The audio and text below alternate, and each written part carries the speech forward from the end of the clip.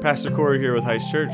Thank you for listening to our sermon podcast. If you would like more information about Heights Church, simply go to weareheights.org or follow us on our Facebook page. If you're looking to get plugged into a church, feel free to reach out to us via our website by simply clicking contact, and we will help you find a similar church in your area. Hope the podcast serves you well, and thanks for tuning in.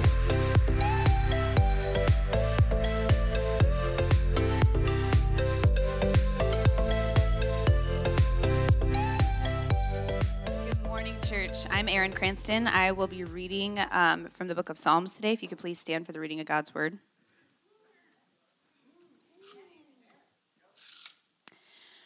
Blessed is the man who walks not in the counsel of the wicked, nor stands in the way of sinners, nor sits in the seat of scoffers, but his delight is in the law of the Lord, and on his law he meditates day and night. He is like a tree planted by streams of water that yields its fruit in its season, and its leaf does not wither. In all that he does, he prospers. The wicked are not so, but are like chaff that the wind drives away. Therefore, the wicked will not stand in the judgment, nor sinners in the congregation of the righteous. For the Lord knows the way of the righteous, but the way of the wicked will perish. This is the word of the Lord. You may be seated.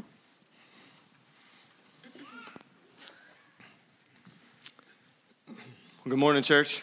Good morning. Excited to be here with you. My name's Corey. I'm one of the pastors on staff. Good to be your teaching pastor for today. And so we're going to just kind of dive straight in this, and I'll set up where we're headed, where we're going, and then I'll pray for us, and then we'll dive into Psalm 1. But really, the expectation for us for 2022 is pretty simple.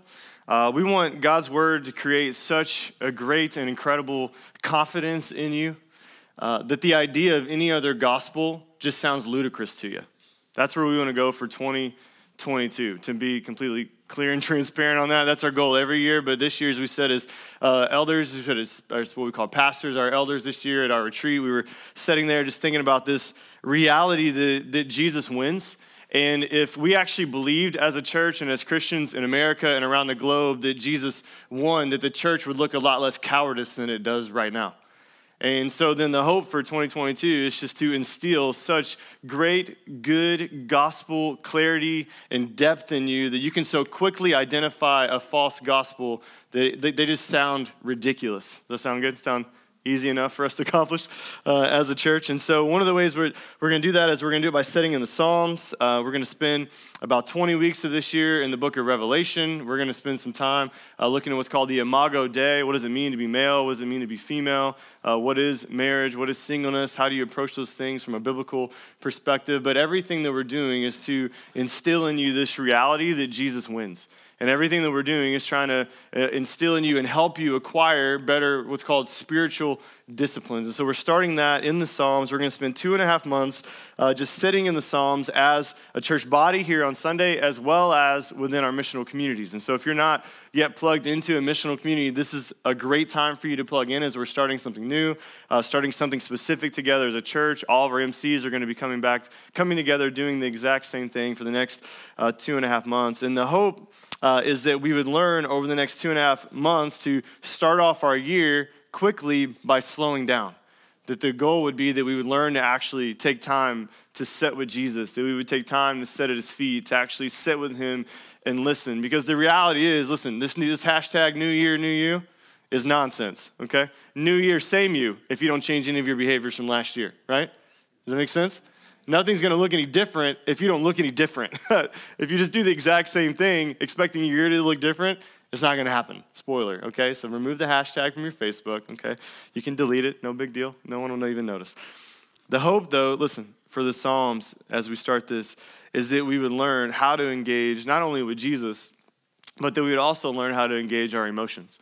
The majority of us don't know how to, I say us because I'm including myself in this, we don't know how to read our emotions. There's a real lack of what I would say is called emotional intelligence. And so emotional intelligence is the ability for me to be able to think through how I'm actually feeling and then respond to that instead of just listening only to my emotions. Emotional intelligence is learning how to sit across the table from someone in your missional community or in the workplace or when you see them at CrossFit, and to be able to gauge where they're at emotionally and then respond to them appropriately. If you notice, most adults have the emotional maturity of a 7-year-old. They don't quite understand. We don't know how to make sense of what's going on in our hearts, do we? We have a light chuckle in the room because it's true, right? This is something we need to grow in, something we need to learn to understand how the gospel speaks to our emotions. Steve Meisel was, I call him my pastor. He's a pastor at Trailhead Church. He used to say all the time that it takes a while for our heads to make sense of our hearts, Corey. You need to slow down. You need to be patient. You need to think about how is your mind making sense of your heart? Are you allowing your mind to make sense of your heart, or are you just responding emotionally? He was growing me in emotional intelligence. And so emotions are important. They are meant to be listened to. Listen, they are not meant to be used as a megaphone. I was like, that's the only thing I can hear is my sadness. The only thing I can hear is my joy. But also emotions are not meant to be stuffed down really, really deep into the dark crevices of your stomach either. They are to be listened to. And so we're going to take the Psalms and we're going to take some time to process through this. And so the hope then over the next 9 weeks is to instill in you a new spiritual discipline, or maybe a renewed spiritual discipline for what's called meditation. And so meditation is the bridge between Bible study and prayer. If you're a note taker, this is good for you to write down. Meditation, I'm going to slow down here. Meditation is the bridge between Bible study and prayer. Here's what I mean by that. Bible study, whenever you read the Bible and study the Bible, you listen to God speak to you. That is a one-way communication. If you have that on the slide, that'd be great. I think you guys might have that. Bible study is you listening to God speak to you. It's one-way communication, right? The Bible is speaking to you. And then there's prayer, which is the next one. Prayer is that you speak to God. So Bible study is God is speaking to you. In prayer, you're speaking to God, and he's also responding to you. Well, meditation is the bridge. And so in meditation, you listen to God speak. You speak to God, and then you also learn how to apply what his word says and what he's saying to you to your heart. Like to your soul. You're actually in meditation. You're taking what you're learning in the Bible and what you're hearing from God, what you're speaking to God, and you're saying, if this thing is true, whatever I'm learning, if it's true, what does it mean for me? Like what is it? Is it actually changing me? Is it giving me a heart of flesh?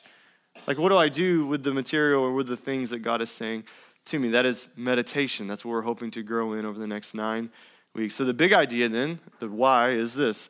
The big idea is through meditation, the Word of God actually puts on flesh.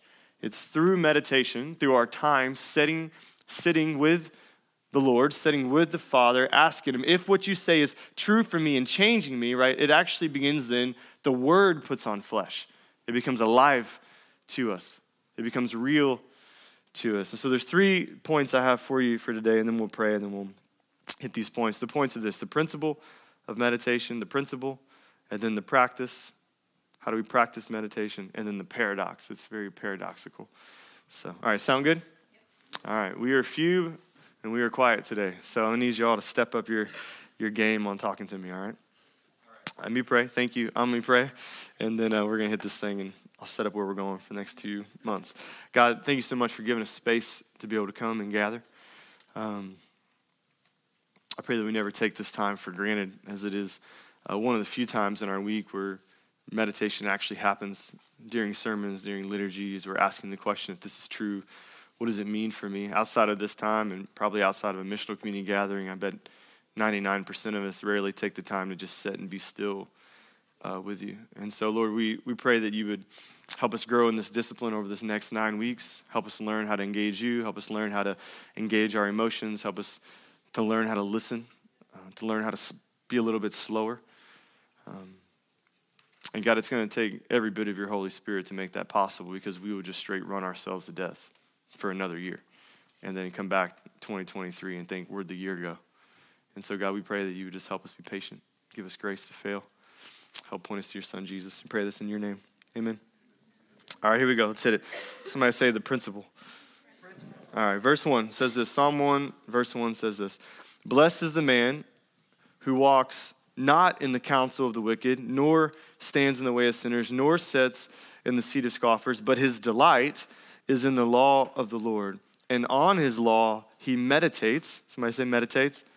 Meditates day and night. And so the psalmist, interestingly enough, comes out in Psalm 1 really as an introduction to all the other 150 Psalms.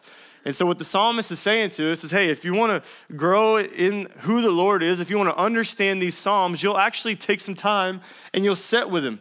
Like you'll take some time and you'll meditate. And so the psalmist comes out and he says there's two types of people that exist in the world. There's the righteous and then there's the unrighteous. And so the psalmist there is just kind of creating this tension for us immediately in the text and immediately in the very first book of all the books that are coming in the Psalms. He's saying, if you want to be holy, if you want to be righteous, if you want to know the Lord, you're going to meditate on his law. You're going to delight in his law. You would say like, well, what's the law? What does that mean? It means you would meditate on God's word. You would delight in God's word day and night. He's saying those who delight, those who meditate, those individuals are righteous. They're growing in their understanding of who God is and what God has done for them. They're growing in their stability. They're growing in their stature and in their structure as those who are righteous. It does not mean they're perfect. It does not mean that they're sinless. What it means is they're willing to take time to set in God's word as someone who believes in God. And he says, and there's another group of people, and that is the unrighteous. And the unrighteous, they do not delight in the law of God. They do not listen to God's word. Rather, and this is interesting, instead of growing in righteousness, they're actually growing in unrighteousness. It's their behavior, their unwillingness to pursue God's word, to meditate on it day and night. It's their unwillingness to do that actually grows them in further unrighteousness, moves them further away from who God is and what God has done for them. And so if you read this again, if we look at here where it says about this unrighteous, look at the transition or this progression the psalmist gives us in verse 1. He says, blessed is the man, verse 1, throw that up before me. Blessed is the man who walks not in the counsel of the wicked, nor stands in the way of sinners, nor sits at the seat of scoffers. So the psalmist says, blessed is the man who does not do these things, which means then, cursed is the man, cursed is the woman who does do these things, right? That kind of makes sense. You guys tracking with me this morning? Right? Well, what is that? Who does what? Who walks in the counsel of wicked, who stands in the way of sinners, who sits in the seat of scoffers. There's a transition here in the text for walking, standing, sitting. There's a transition as you walk, stand, and sit, then that's going to affect your identity, he says. It's going to move you from being wicked to being a sinner to being a scoffer. So not someone who's just a sinner, but someone who actually scoffs against the Lord. Now we're speaking negatively against God. There's a progression in the text. You're walking shoulder to shoulder. You're standing, looking at one another face to face. You're now sitting with one another. In the Hebrew original, this idea of sit was actually making yourself at home. He's saying cursed are those who make themselves at home with the unrighteous, for it just breeds greater unrighteousness. None of this is real top shelf for us, is it? It's pretty bottom shelf stuff, yes? He's saying that transition, this progression, is what drives identity from wicked sinner to scoffer. He's laying out a progression for us. If you want to progress in unrighteousness, then walk with the wicked, stand with the sinner, sit with the scoffer. Just say, hey, make yourself at home to those that speak against the Lord. This is the principle of meditation. The principle is where you spend your time matters. That's what he's saying. How are you spending your time? So if you think about just normal general life, okay? Think about life. We spend the majority of our time with non-Christians, right? We don't spend the majority of our time in this room with people who profess faith to be in Jesus, right? The majority of our time is standing, walking, sitting with unrighteous, with people that don't believe like us or think like us. That's the whole idea of missional community, is that we go into places intentionally where we can stand, where we can sit, walk, and where we can sit with those who are unrighteous. The question is, are they having a greater impact on you, or are you having a greater impact on them in light of righteousness in God's mission? So walking, standing, sitting with God then must produce righteousness if doing it with non-believers or unrighteous produces unrighteousness. He's keeping it real simple for us still. If we spend the majority of our time with non-Christians, though, walking, standing, sitting with non-Christians, listen, how much more important is it then that we increase our intentionality when it comes to walking, sitting, standing with Jesus? You not see the value in that time, like the utter importance and necessity of spending time with the Father. 99% of our time is spent with people who don't believe in Jesus, right? So how important is it when you take your 15 minutes out of the day to spend time with Jesus? You just spent 10 and a half hours with people that don't know Jesus.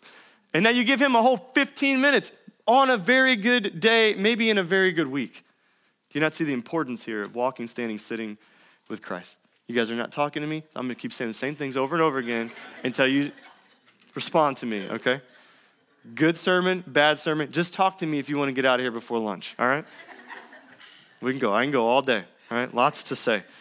Listen, if we spend the majority of our time with non-believers, we should feel the weight of how important it is to spend our time with Jesus, with God through setting. The principle that the psalmist is saying is this: where you spend your time matters. Every single minute, millisecond of your life, it matters. Meditation is the means by which God allows us to actually sit with him. It's the means by which the word of God puts on flesh, where we sit and we say, if this is true, what does it mean for me? Does it have any implications for me? Does it have any application for me as a man who says, I believe in Jesus? Look, you can learn everything in the world about God and not know God. That was the Pharisees in the New Testament. They knew the whole law. They had the whole thing memorized. First 5 books. Can you even tell me the first 5 books? They had it memorized. Did not know the gospel. They did not sit with the Father. You tracking? Principle, where you spend your time matters. Practice then is next. What does this look like to practice these things? Verse 3. It says, he, that's the righteous, he is like a tree planted by streams of water that yields its fruit in its season, and its leaf does not wither. In all that he does, he prospers. The wicked are not so, but are like chaff that the wind drives away. Okay, so the psalmist is continue here to draw out this tension in the text first. The first 2 verses was kind of laying out this tension of the righteous and the unrighteous. These next 2 verses, verse 3 and 4, are doing the same thing. They're just further pressing us into what does it look like to be righteous? What does it look like to be unrighteous? He says the righteous are planted like a tree with its roots next to a stream. He's saying there's an unending life support that has been given to the righteous. That stream of water is flowing by them by nothing that they could do. They are just simply tapped into the stream of living water. But the unrighteous, he says, are like chaff. They're simply blown away. And so if you don't know anything about this, when they would harvest wheat, they would literally go beat this wheat on the ground. The shell, the outside of the wheat, would actually fall off. They would take something like a big tennis racket, and they would shove it down in the threshing floor, and they would throw this stuff up in the air. What would happen is that the breeze would carry off the chaff. The breeze would carry away the outer portion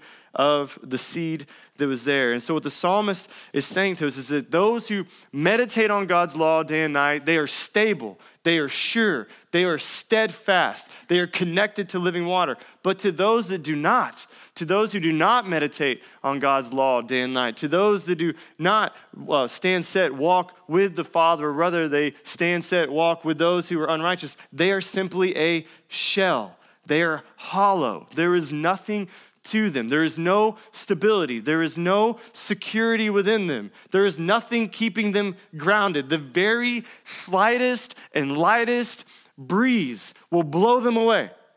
All right, there are those who are stable and there are those who are a shell. Think about this with me.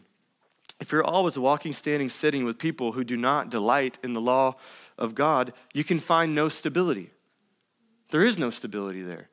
There is no surety there. There's so many different thoughts. There's so many different voices. There's so many different worldviews. There's so many different outlandish opinions that can be given to you. The only thing consistent about those conversations is how inconsistent those conversations are. Think, right? Like the only thing that can be stable is how unstable every single idea can ever be that comes to you in those situations. There's no stability. There's no structure.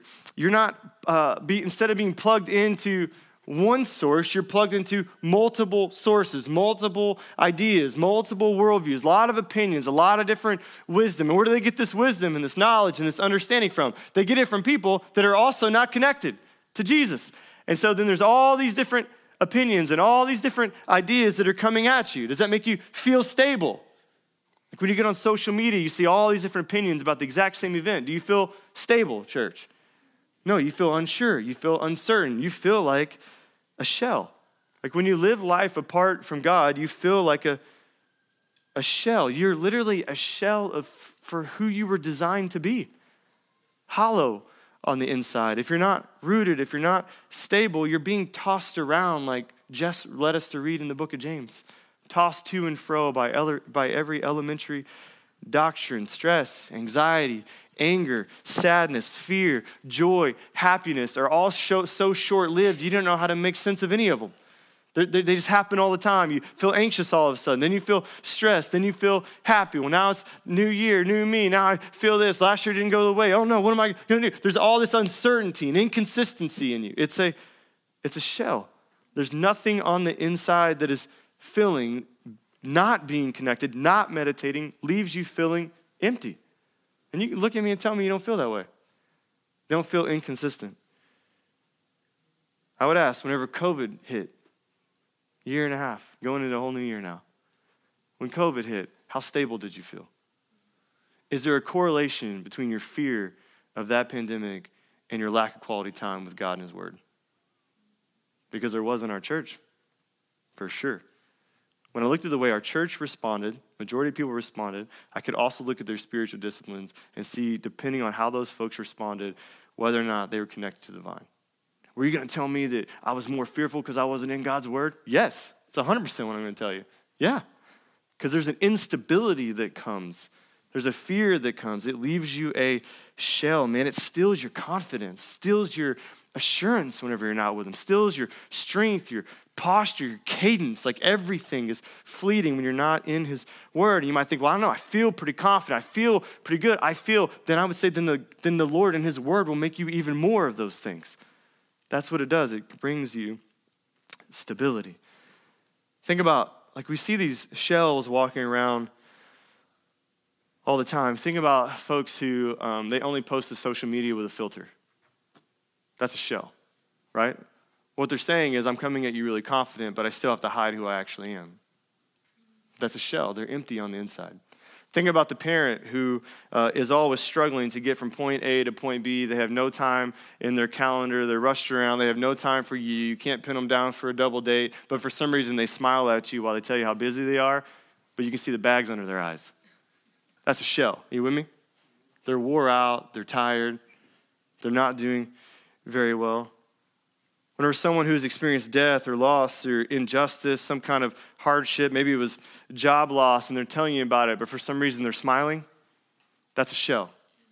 Emotional intelligence tells us that whenever I know that you've experienced a terrible hardship and you smile at me while we're talking about it, while tears are running down your cheeks, I need to dig in a little bit deeper because you ain't right. There's something going wrong up there, right?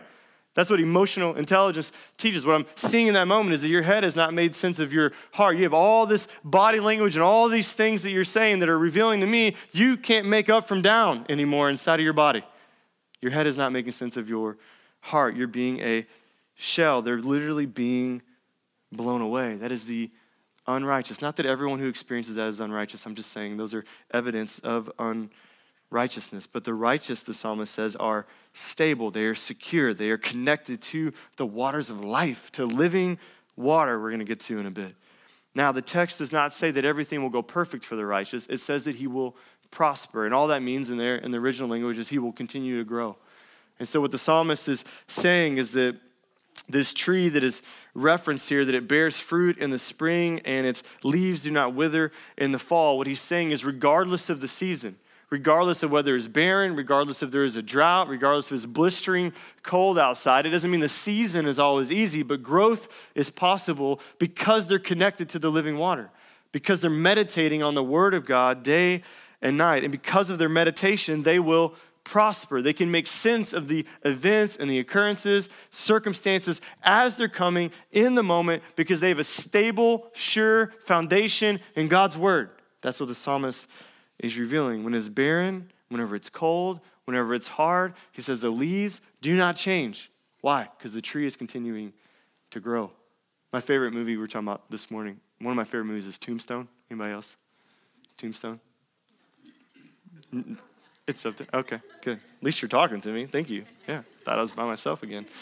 Tombstone, Doc Holliday, he looks at Wyatt. He says, well, Wyatt, you're an oak. It's one of my favorite lines. He's got like 4 lines. Everybody knows them. They're on all these T-shirts. What's the psalmist saying? He's saying, like, be more than that even. because an oak in the fall looks dead for as big, beautiful as it is. He's saying, no, like this is an evergreen. There's something different here about this tree that he's referencing. It is always bearing fruit. It is always producing. It is always connected to the source of life. Day and night, the righteous will drink of the law of God and meditate on the law of God. Well, what is the law? It is God's word. Hebrews 4:12 says this. Hebrews 4:12 through 13 says, for the word of God is living and active. Listen, not if you don't meditate on it. If you just read it and consume a bunch of information and never apply it, you can't actually put it to life.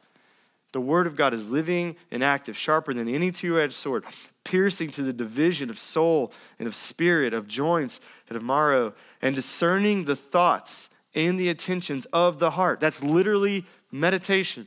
And no creature is hidden from its sight, but all are naked and exposed to the eyes of him to whom we must give an account. He's saying the word of God exposes you, and it feeds you, and it fills you, and it keeps you then from becoming a shell. It fills you with everything that you need. It's the only place that we can go. Listen here. The word of God is the only place you can go and not put up a front. It's the only place you can go, and it peels back your facade like the skins of an onion. Like you step into the word of God, right? And it starts to, as you read it, it reads into you. As it exposes itself to you, it exposes yourself to you. Literally, it's the only place you can go and not lie. It knows us.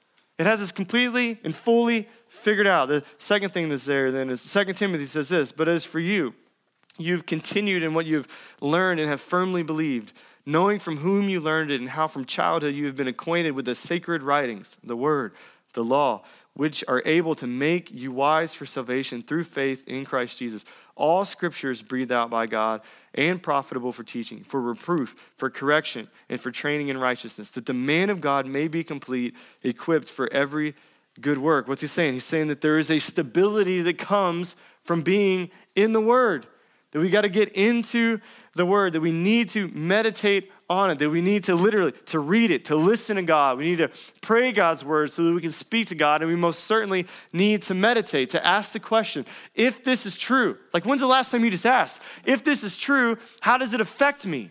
How does it actually change me as a human being, as someone who professes faith in Christ? If it's true, listen, if it's true, this year should look dramatically different than last year. There's no new year. It's ridiculous.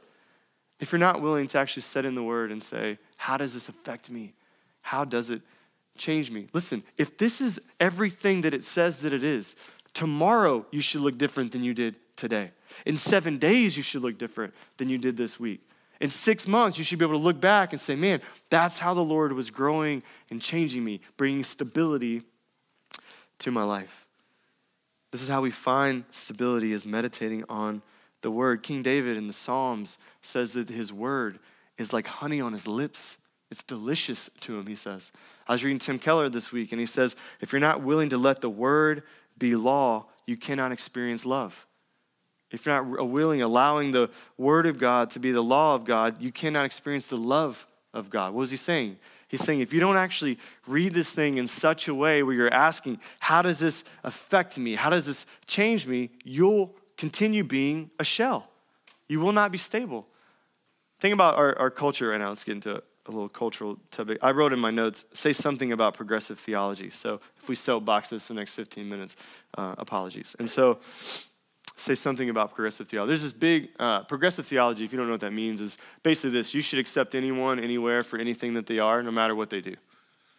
It doesn't even sound attractive to me when I say it out loud. But that's progressive theology. It's hot in our culture. It basically says you should accept everyone, everywhere, for everything, no matter what. The reality is this: if you take that approach to Christianity and to the Bible, you don't view God's word as law.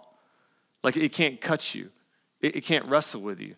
There's nothing there to correct. There's nothing there to be taught. There's nothing there for rebuking, as we just read in the scripture, that God's word should correct, it should rebuke, it should train, it should build you up. But if you are allowed to do whatever you want to do at any given point, then this actually doesn't have any value to you whatsoever. Does that make sense? Like, it can't be viewed as law because it's whatever I want it to be. And so now I'm God and it's my word instead of it being God's and God's word. You guys still tracking with what I'm saying? And so the word of God, if it means whatever it wants, then there's literally no value to it whatsoever. It's just another piece of written material that exists out in our culture. It's just another one of the many millions of opinions and ideas and worldviews and frameworks that are being given. But if it is the word of God is actually the law of God, well, now it can love you. Think about any relationship in your life. Any relationship that is worth its salt, listen, has conflict. Any relationship that is worth enduring, engaging, experience, that's actually loving, it's going to have some conflict. There's going to have some disagreement there. It's actually how you build one another up and sharpen one another, whether you're married or whether you're just great friends with someone. You should have a level of conflict. Whenever you engage God's word, there should be a level of conflict that exists. It actually reveals the beauty of the relationship, that it is the law. And whenever you view God's word as the law, well, then you can experience its love. And now as I engage this word, as we read some scriptures from the New Testament, it begins to correct me. It begins to change me. What happens then is it brings stability. But if all I do is find and hear everything that I'm finding out in the world, church, it just leaves me a shell. It still just leaves me ridden with uncertainty and a lack of clarity and no trust. Because how do I trust just another random voice? You still tracking? So if you view the cultural word as law, it will leave you a shell. But if you view God's word as law, it brings stability. This is what the psalmist is saying, but you have to spend time with him. This is the practice. The practice is this. You actually need to spend time with God. Cat's out the bag, church, room full of Christians. You need to spend time with Jesus. Clear enough? Okay, cool. I feel like if I would have said the gospel, we could have took communion, but I haven't said it yet. So we're getting there. Last one's the paradox, okay? Somewhat quickly. There's a paradox here in the text. We don't have time to do everything I have in my notes. I'll give you some of it. Verse 5. Karen says this. Therefore the wicked will not stand in the judgment, nor sinners in the congregation of the righteous.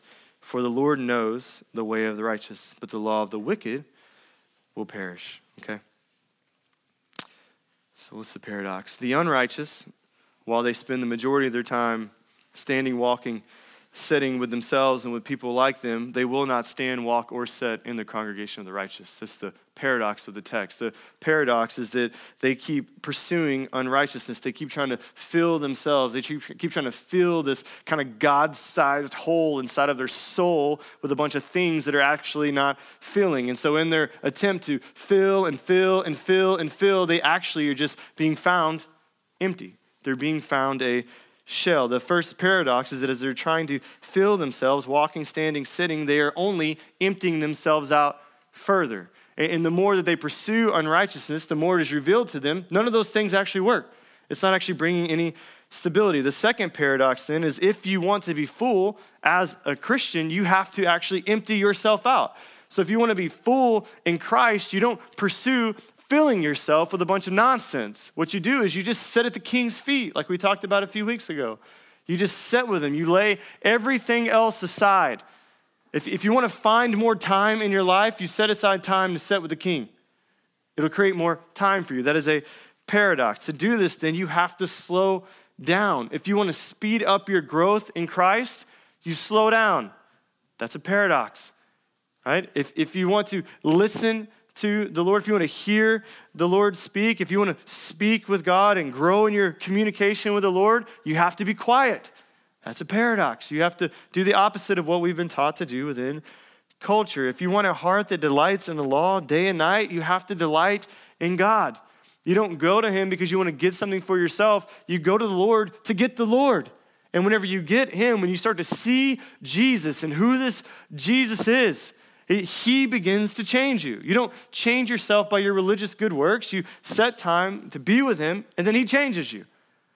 It's a paradox. Normally, you're taught if you want to get something done, you do it yourself, right? In this case, you don't do that. You go and you sit with the Lord, literally. I mean, just sit with him.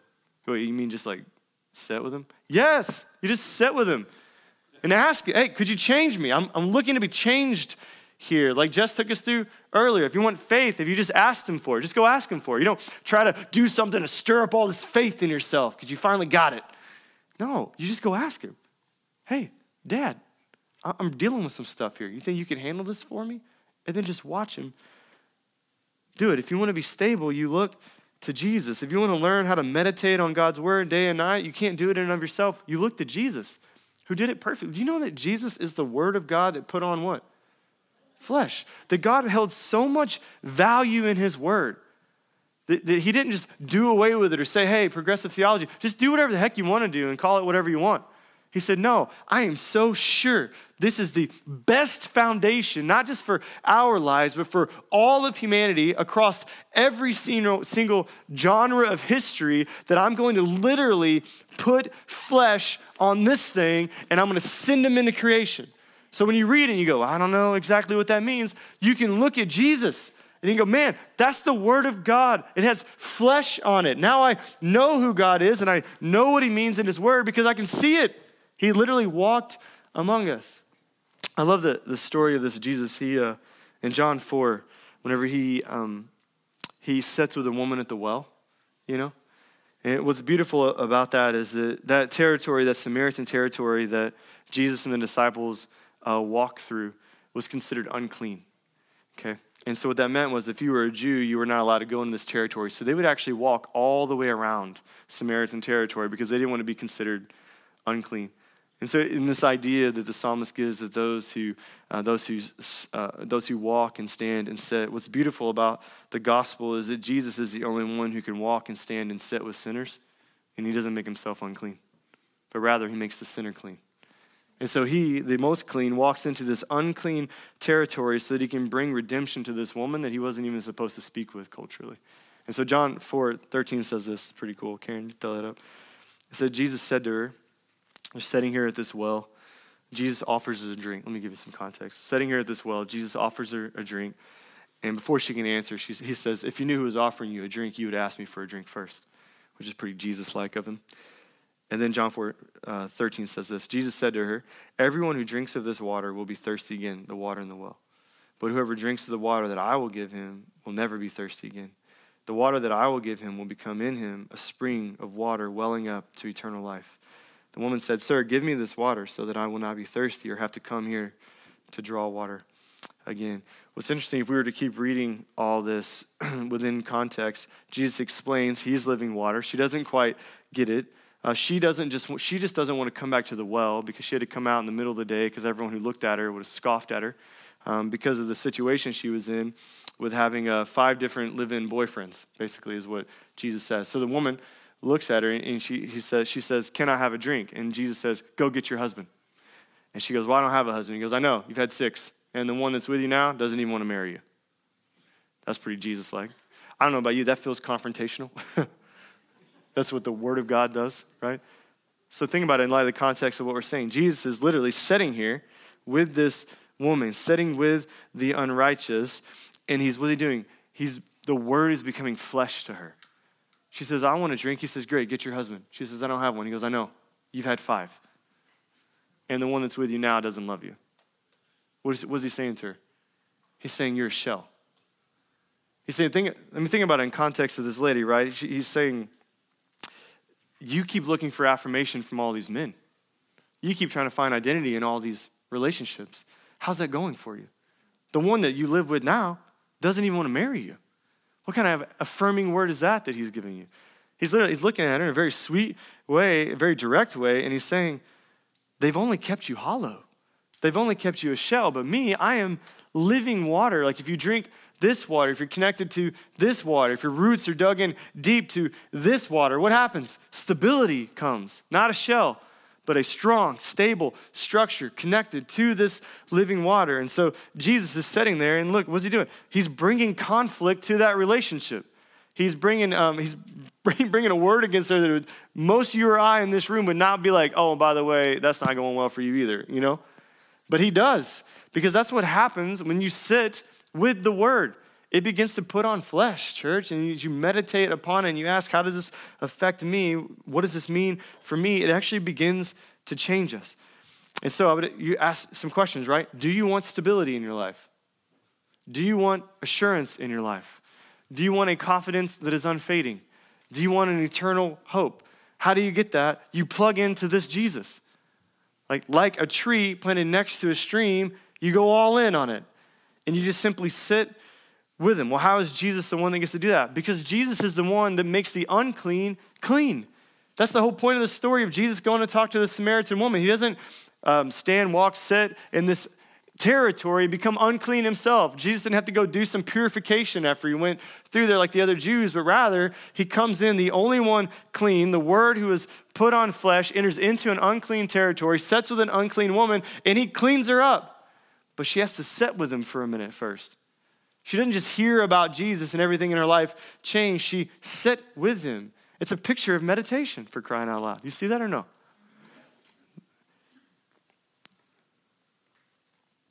And the only reason that he's sufficient is not just that he walked in perfection, that's most certainly true, and not just the Word put on flesh, but Jesus goes to the cross. What happens whenever Jesus goes to the cross? What is he becoming in that moment? He's becoming the shell. And he's becoming the thing, the very thing that has been sifted away from anything that is good or valuable or tasty. In that moment that Jesus goes to the cross, what is he doing? He actually removes his roots from the stream. Jesus enters into everything that we willingly enter into because we don't want to spend time with Jesus. Jesus, who did not want to enter in that situation, goes to it for us. Why? So that we don't get sifted out like chaff. Jesus becomes the chaff so that we don't have to be the chaff. Jesus becomes disconnected from the Father so that we can be disconnected from the Father. Jesus literally drinks dust so that we who are made of dust might actually experience living water. The only way that we actually can understand what this means, listen, is by taking time to sit with him. So what we're going to do the next 2.5 months, and hopefully for the rest of our lives, but specifically the next 2.5 months, is we're going to sit in the Psalms. Starting today with meditation, the next 2 months looking at how does the gospel, how does the Word of God speak to specific emotions. We're going to look at how it speaks to anger, despair, anxiety, joy, laughter, like all these different emotions that can kind of well up and actually physically display themselves. We're going to look at how does the gospel speak to them. We're going to sit with the Father, allow him to minister to us, grow us in emotional intelligence. I don't know about you, but the last 2 years have been really hard for me. It's been tough, dude. And we stuff a lot, don't we? We stuff a lot down in there deep, just hope one day it works itself out. Or after stuffing for so long, our emotions become so loud, it's the only thing that we can hear anymore. And now I lack empathy, and I lack grace, and I lack patience towards people that are around me because my voice in my own head is so loud, I literally can't stand it anymore. And if this sermon series is just for me, then I'm going to be doing a lot better in 2.5 months. Okay? But we're going to spend time in the Psalms here, and then in your missional communities, we have a whole write-up that we made for you. We're going to spend 15 minutes of every week in our missional communities in silence and solitude. So if you're not yet plugged into an MC, I would encourage you to download the Church Center app, look at which missional community is closest to where you live, and plug into that thing. And then for the next 2.5 months, you know what you're doing. You're going to get there. We're going to have a big meal together. We're going to get separated from kiddos a bit. We're going to take 15 minutes to just sit in this Psalm 1 this week, with a series of questions to engage. How are we doing emotionally? What does God's Word have to say? And then how do we actually apply that to our hearts? Meditation. But we're going to do it together as a body. Sound good? All right, stand with me. Let's take communion. That's what I have for you, church.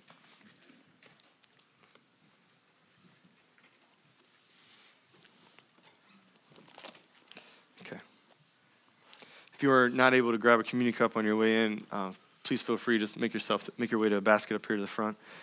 You can get a cup.